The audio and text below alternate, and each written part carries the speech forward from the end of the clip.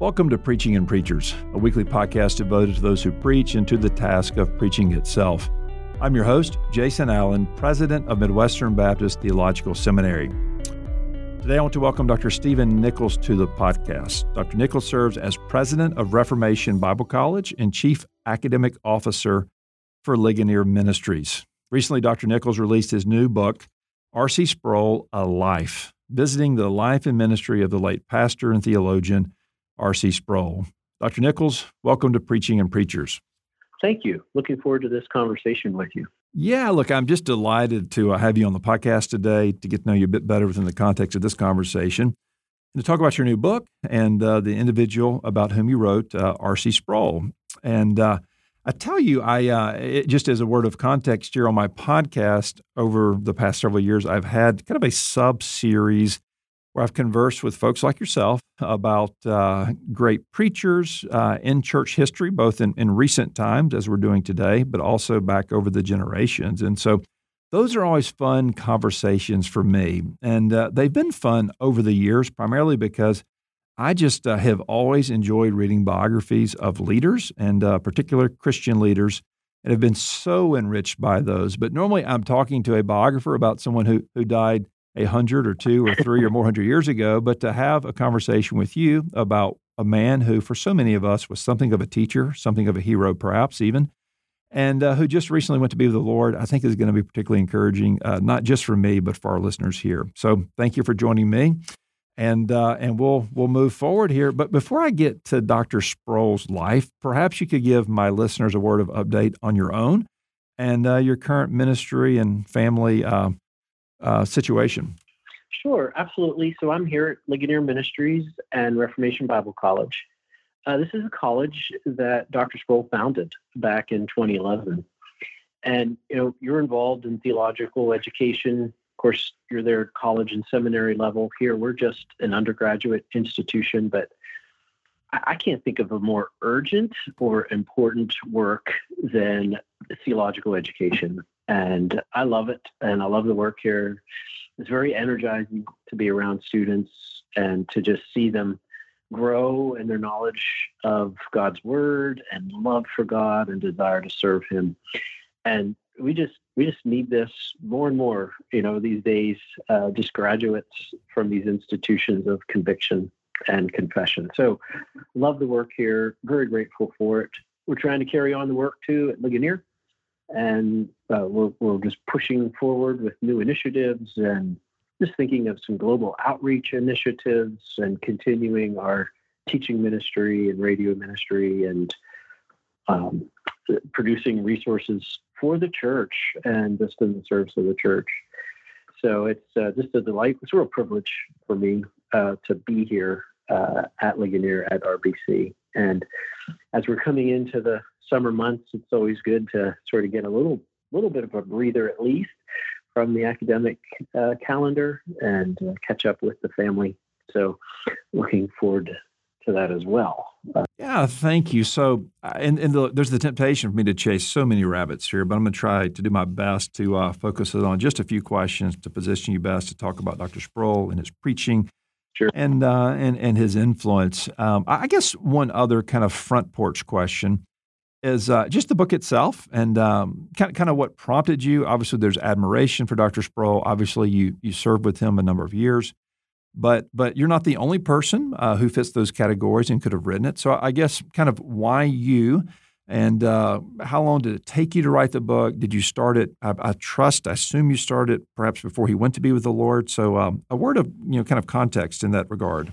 Well, I'll go back to your introduction. I love biographies. I'm with you, and the biographies I sort of worked on in the past, they've all been of dead folks. I think the closest I got was Machen, who died in 1937. Right.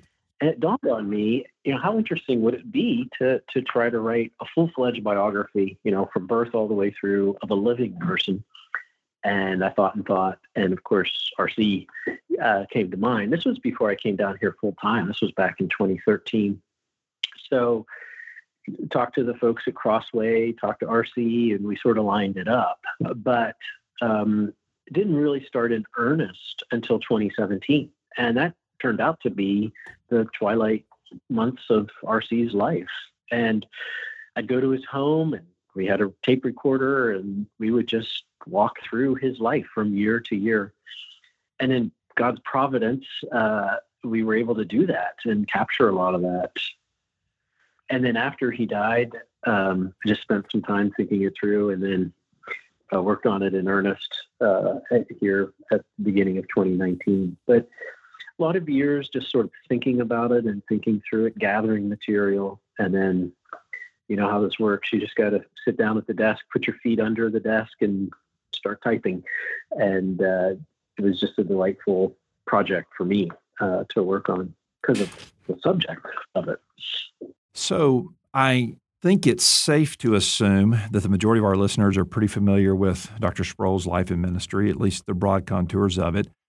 But I don't want to assume all of our listeners are. So give us a sense briefly of those broad contours and why his life and ministry merits a substantial biography as you've written.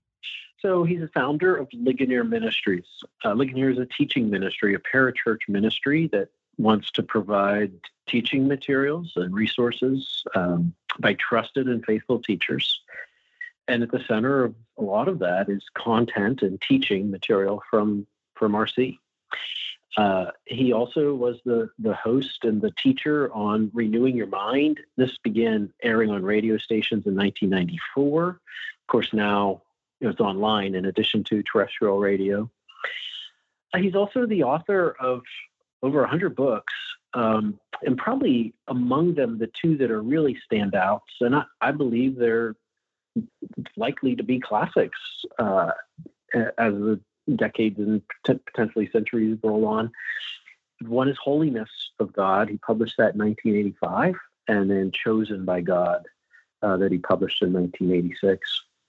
I think the other thing is, your listeners are probably familiar with the whole Young, Restless, and Reformed moniker and crowd.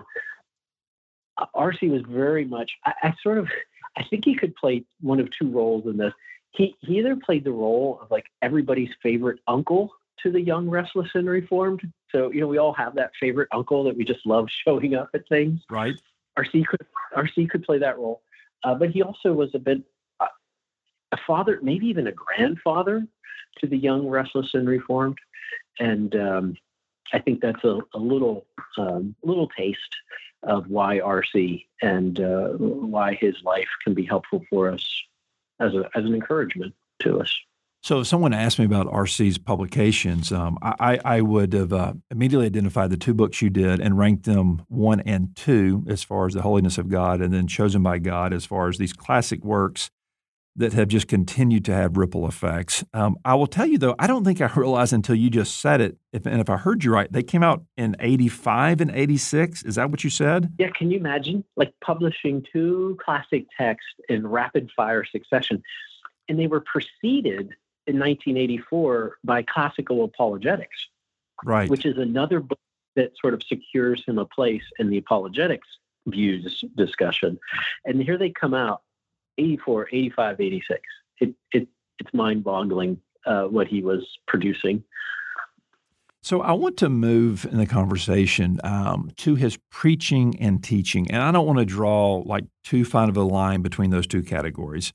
And obviously he had the expansive tape ministry and radio ministry and conference ministry and writing ministry. I know he served for many years, kind of as a preaching in a chapel setting, Sunday to Sunday. And so let's kind of knowingly blur the lines between teaching and preaching, just for the sake of our conversation here. What would so people found him compelling. They found him captivating, not just interesting, but captivating. And there's a difference between the two. There was not only an intellectual, stimulative effect he had, but he did have an emotional, heart-stirring, spiritual impact as well. And I guess as one like yourself who had literally a front row seat for many years, why do you think that was the case? I think it's a combination of a couple things. I think you sensed he had conviction. If he wasn't just holding beliefs, he was defending beliefs. He was contending for beliefs. And you sensed that about him. You knew that he stood for the things that matter And I think we need that. We need that in our leadership.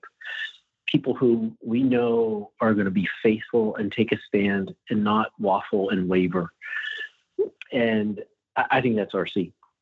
I think the other thing, and you're hitting on it, he was truly a compelling communicator.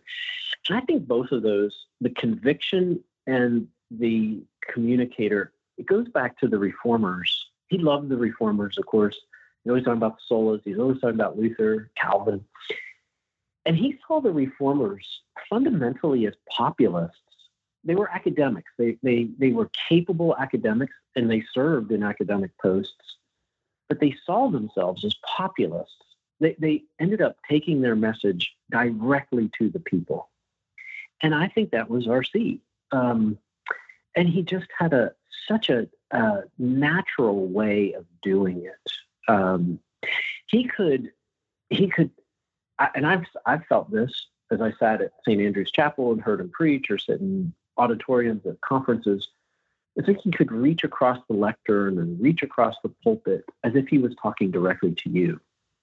He could even sort of reach across the car radio speaker as he was teaching, and you just felt like he was making a connection. And I think people felt that. You know, when he, after he died, and I'd hear different people would come up to me at our conferences or events, and they'd want to share with me their testimonies of just RC's impact. And a number of them talked about how when they heard that RC died, they just cried. It was like they felt like they lost a friend when they heard that RC passed away. And I think all that goes into just making him a really effective teacher and preacher.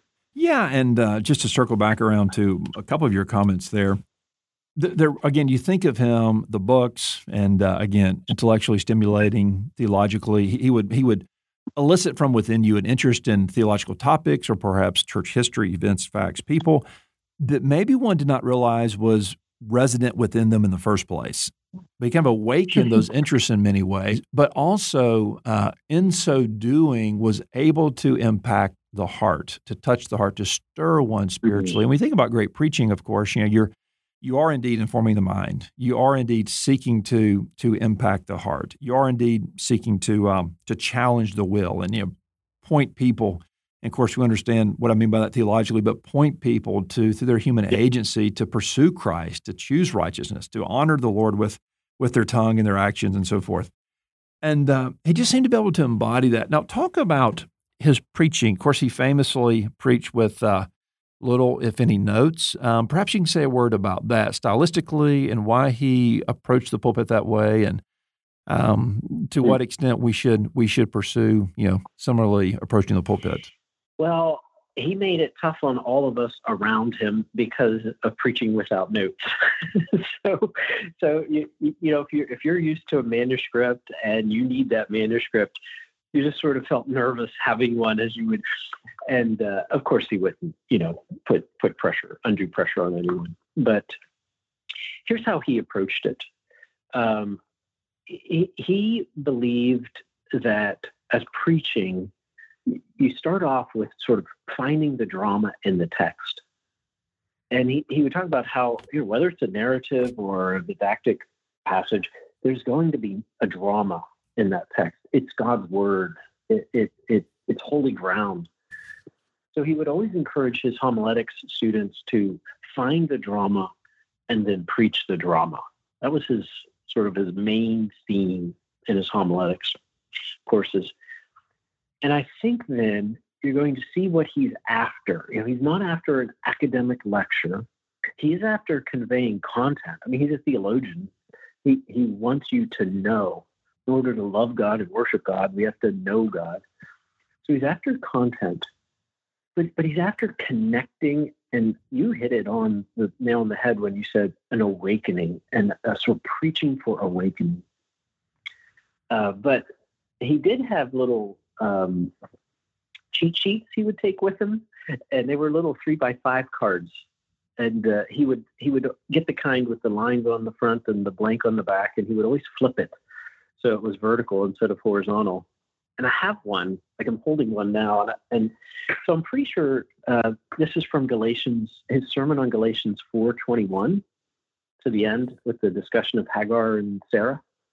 So are you ready for this? I'll give you his outline. Yes, do. Okay. So he has number 1, jewel thief. Number 2, hear the law. Number 3, Hagar, Sarah. So I'm assuming going back to number 1, jewel thief, was his opening introduction about some story about a jewel thief. Right. So jewel thief, hear the law, Hagar, Sarah, Sinai, heaven, law, promise, freedom, slavery. So if you go back and read Galatians 4:21 to 31, that's the big theme of the text. And Hagar and Sarah, Sinai and heaven, law, promise, freedom, slavery. Then he has free will, bondage. And then he has Rousseau. So this is the Enlightenment philosopher, of course, Jean-Jacques Rousseau. And then under Rousseau, he has Edwards. Well, this is, of course, Jonathan Edwards. And then he has Holy Spirit equals gentleman. So I'm not sure what the final piece there is, but that was his conclusion, right? So that's it. Like, those are his sermon notes. Right. And I heard him preach a number of sermons in person. Right. I became a believer, Dr. Nichols, my freshman year in college in Mobile, Alabama. And you may know my pastor then shortly thereafter was Steve Lawson. And he married my wife and I. And got to serve on Steve Lawson. Yeah, and I got to serve on staff with him for several years before going off to seminary. But I'm a new believer, don't know really heads or tails about the Scripture. And I do have Christian radio, though, and that's very hit or miss, right? But those Ligonier broadcasts would come on, and they were so captivating in my car. I never hear him, speak and teach and preach. And anyway, I just know so many have been and are currently impacted by those broadcasts. So let me ask the question a different way here, and that is this. We've talked about how minimalistic the notes were, but how minimalistic or maximalistic was the preparation? And I know when you're 70 years old preaching, and you've been doing it for 50 years, the wells are deep. And it's different than when you're 20 and you've only preached 8 sermons in your life. But I suspect he, in his own way and in his own context and his own different stages of ministry, there was a seriousness about the preparation to preach. So could you say a word about that? Yeah, absolutely. So first, you got to go back to his seminary days, his college days, seminary days, early teaching, early Ligonier. So the 60s and 70s. He was just pouring the foundation that he could build the later ministry on. It was just study. I've got piles of notebooks of his just taking detailed notes on books he was reading, various topics. So that was the foundation, the deep well that he dug through his education, through his early years, that he could draw from that well for the decades to come. When it comes to the conference speaking, I think that's a little different from his weekly preaching. So Bob Lapine tells this great story that he heard R.C. preach, and he said to him, "How long did it take you to prepare that?" And R.C. said, 5 minutes. And then he says with a wink, and 30 years. So the idea is that when he's doing conference speaking, he's got it. It's there in his head. He just sort of thinks it through and then delivers it. But that was different from his preaching ministry. And so in his sermon series that he'd do at St. Andrews, I was at his home. I saw him as he was preaching, finishing up the Galatians series and then moving to Hebrews. It was the commentaries on the desk. It was the reference works. And especially for Galatians, his go-to was Calvin, and not just Calvin's commentary on Galatians, but Calvin's sermons on Galatians. So he'd not just read the commentaries, he'd read sermons from church history and get ideas. But I'd love to share this with you. He actually taught a seminar for pastors, and he tried to just bring it. And I think actually Steve Lawson, speaking of our good friend, Dr. Lawson, I think he was the impetus behind this to have R.C. just sort of crystallize his method. So as a good 5-point Calvinist, it's a 5-point method. Right. So number 1 is read and read and read the text. So he just started there. Number 2, look for the drama in the text. So there's the find the drama, preach the drama. Number 3, check the commentaries for interpretive or controversial issues. Number 4, think about it all week long. Just let it ruminate in your head. And then 5, preach it. And I think he meant like preach it with passion. Like he's an athlete, right? This is game day. You don't bring any back to the locker room with you. You leave it all out on the field. So that was his weekly preaching. There was study that went into it, and there was a solid foundation that he could build upon. So let me try to pull this together with one question, with 2 questions, one specific and the one just teeing you up to reflect for a moment. Dr. Sproul had a way of being convictional, capital C, without being harsh.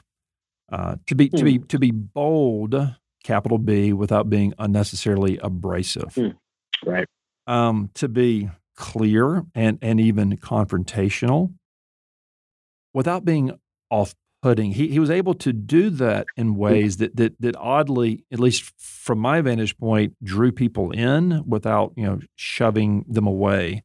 To do that in a way that enabled him to still have a hearing with a persuadable constituency, not for a persuadable constituency to be pre-committed to not giving him a hearing based upon his boldness and conviction and willingness to confront. And I just want to say, to me, I think that's very commendable because we're in an age where we need to be bold and clear and challenging and even confrontational, but we need to do our best to maintain a constituency. And again, the constituency, many will reject, many will respond harshly to us. So I'm not trying to say if we're nice that it'll all work out, not at all. But I am saying there's a uniqueness there that it seems to me that Dr. Sproul had in that balance, or maybe I should say in that ability to be that bold, that convictional, that even confrontational at times, but to not be unnecessarily harsh or shrill or off-putting, and to not position himself to therefore be easily dismissed. In your opinion, am I seeing that accurately? Oh, yeah, absolutely. In fact, I really appreciate that you picked up on that. One of the things he would always, Vesta talks about this, R.C.'s widow, that after he would preach, R.C. would ask Vesta, was I kind to people in that sermon? And it wasn't that he was seeking to please man versus, he was a God pleaser. He was a man of conviction, and you knew where he stood and you knew where you stood. But he managed to do that with a kindness. And I think it's because he genuinely cared about people, like individual people, but about people. So he was definitely marked by a kindness, and you sense that. You sensed his warmth. You got his sense of humor, which is great to have. He could turn on a dime. He could be so serious about the transcendent holy God, but then also just have this great sense of humor. And in a sense, Luther is that's my church history go-to figure for RC. Luther was sort of like that, passionate and humorous. Dr. Moeller would say that when RC was at speaker dinners, there was always much, much more laughter. And when RC wasn't at a conference, the speaker dinners were always much more boring, with not having RC at the table. And I think all of those things just really enabled him to connect with people, while at the same time, his commitment was clear and undeniable. So I think there's a lot to what you're saying, and I think you articulated it very well. Well, Dr. Dickels, our time is all but up, but perhaps I can tee you up to briefly give us a final word of encouragement, perhaps what those today who are preaching or teaching the Word of God week to week, what might be a final word of perhaps even application for them to take away from our conversation, or more broadly from the life and teaching and preaching ministry of R.C. Sproul? So I think it's one of the challenges. When we look at figures like this, we sort of try to measure up to them, or we measure our lives against theirs, and we feel inadequate. And it can also, can be discouraging. We're talking about how biographies can be encouraging. They can be discouraging. As I spent time with RC, as I spend time with Vesta, he never set out to build a global ministry. Really, all they set out to do was to be faithful. They started the study center up in Western Pennsylvania to just simply be faithful to what God called them to do. And in God's providence, he blessed RC and his ministry with fruitfulness. But I think that's what RC would want to say to ministers. Just be faithful. Trust in the preaching of God's word. It's what God has ordained. And as you're faithful to God, God will bless your ministry with fruitfulness, whatever that fruitfulness looks like in your context. But I think you would certainly want to say that to pastors. Well, Dr. Nichols, it's been a delight today to host you. Thank you for joining me on Preaching and Preachers. And before we go, I do want to commend once more to our listeners your new book out with Crossway Publishers, R.C. Sproul, A Life. Thank you for your friendship, for your ministry partnership, for your work with and for Dr. Sproul, and most especially for your contribution to the church through this new biography. Thank you. It's been a pleasure. Thank you for being with us today and for listening to Preaching and Preachers. For more information, go to my website, jasonkallen.com. That's jasonkallen.com.